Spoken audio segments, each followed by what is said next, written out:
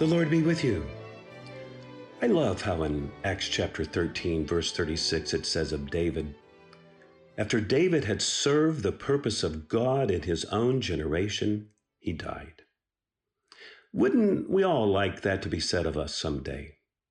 That after serving the purpose of God in our generation, we died. I'm always wanting to know more about David, wanting to know what makes David tick. What makes him one of the great persons in all history? And I think that the secret to David's life, that it's really found in the God in whom David believed, the God whom David lived his life for. So the secret is not really in David, but it's in David's God. And so this week, we're looking at Psalm 139 to learn more about the God in whom David believed, the God in whom David trusted his life, the God whom David praises in this psalm. We've looked at verses 1 through 6, where David praises God who knows everything about him and cares about every detail of his life.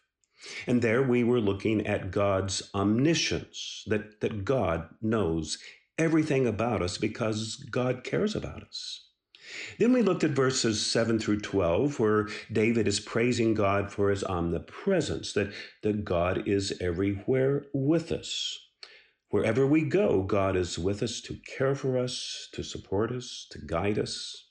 And in today's scripture, David is putting together God's omniscience and God's omnipresence to praise God for knowing everything about us and being everywhere with us, even when we were in our mother's womb. That's the idea here. And I cannot think of a more important scripture for today's secular culture in which people question what it is to be human. People question what it is to be a baby in the womb. I'm going to begin reading at verse 13, as David writes. For it was you, Lord, who formed my inward parts. You knit me together in my mother's womb. Now, you talk about God knowing everything about us and about God being everywhere with us. Well, God was with us, creating us in our mother's womb.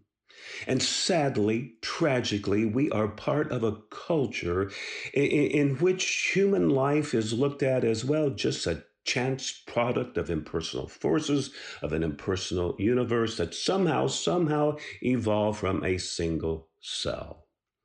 You know, I think about that when I see a 747 and would say that, that just happened. It just came about from an explosion in a junkyard. Well, the psalmist says that God created you and me in our mother's womb. He says, for it was you, Lord, who formed my inward parts.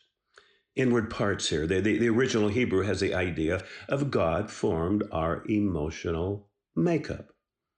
God made David's emotional makeup. God made your emotional makeup, as God was intimately involved as he formed our inward parts in our mother's womb. David continues, the Lord knit me together in my mother's womb. And here David is using wonderful metaphor, wonderful symbolism, comparing God to a woman who is knitting. You see, God knit you. God was closely, intricately involved in knitting, in creating every cell in you, every nerve, every bone, every muscle. And this leads David then to sing. I praise you, for I am fearfully and wonderfully made. Wonderful are your works that I know very well. I like how the Jerusalem Bible translates this. For so many marvels, I thank you. A wonder am I. And I just pray that everyone could look in the mirror and say, a wonder am I. David continues praising God.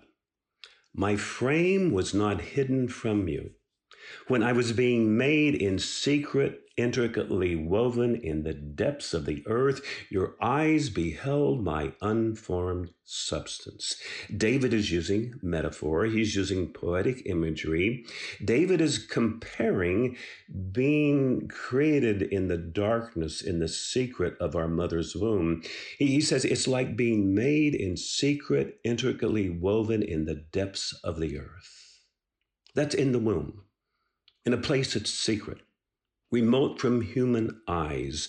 God was going about his work of creating you and me. David says we were intricately woven by God. The Hebrew word translated intricately woven literally means to embroider, to decorate. It is the word that is used in the book of Exodus of the intricately woven tapestries in the tabernacle, as they were carefully, artfully woven and created. So in the darkness of the womb, as though in the lowest parts of the earth, God was weaving your tendons, your nerves, veins, arteries, muscles. You are a wonder, David says. Look at a baby's hand. Look at a baby's eye and be in awe of the Creator. David continues, Lord, your eyes beheld my unformed substance. Before the human embryo has any form, any shape of what it will be in size and shape, God sees it all. God sees us in our beginning, in our development, our completion. God sees it all as he is creating us.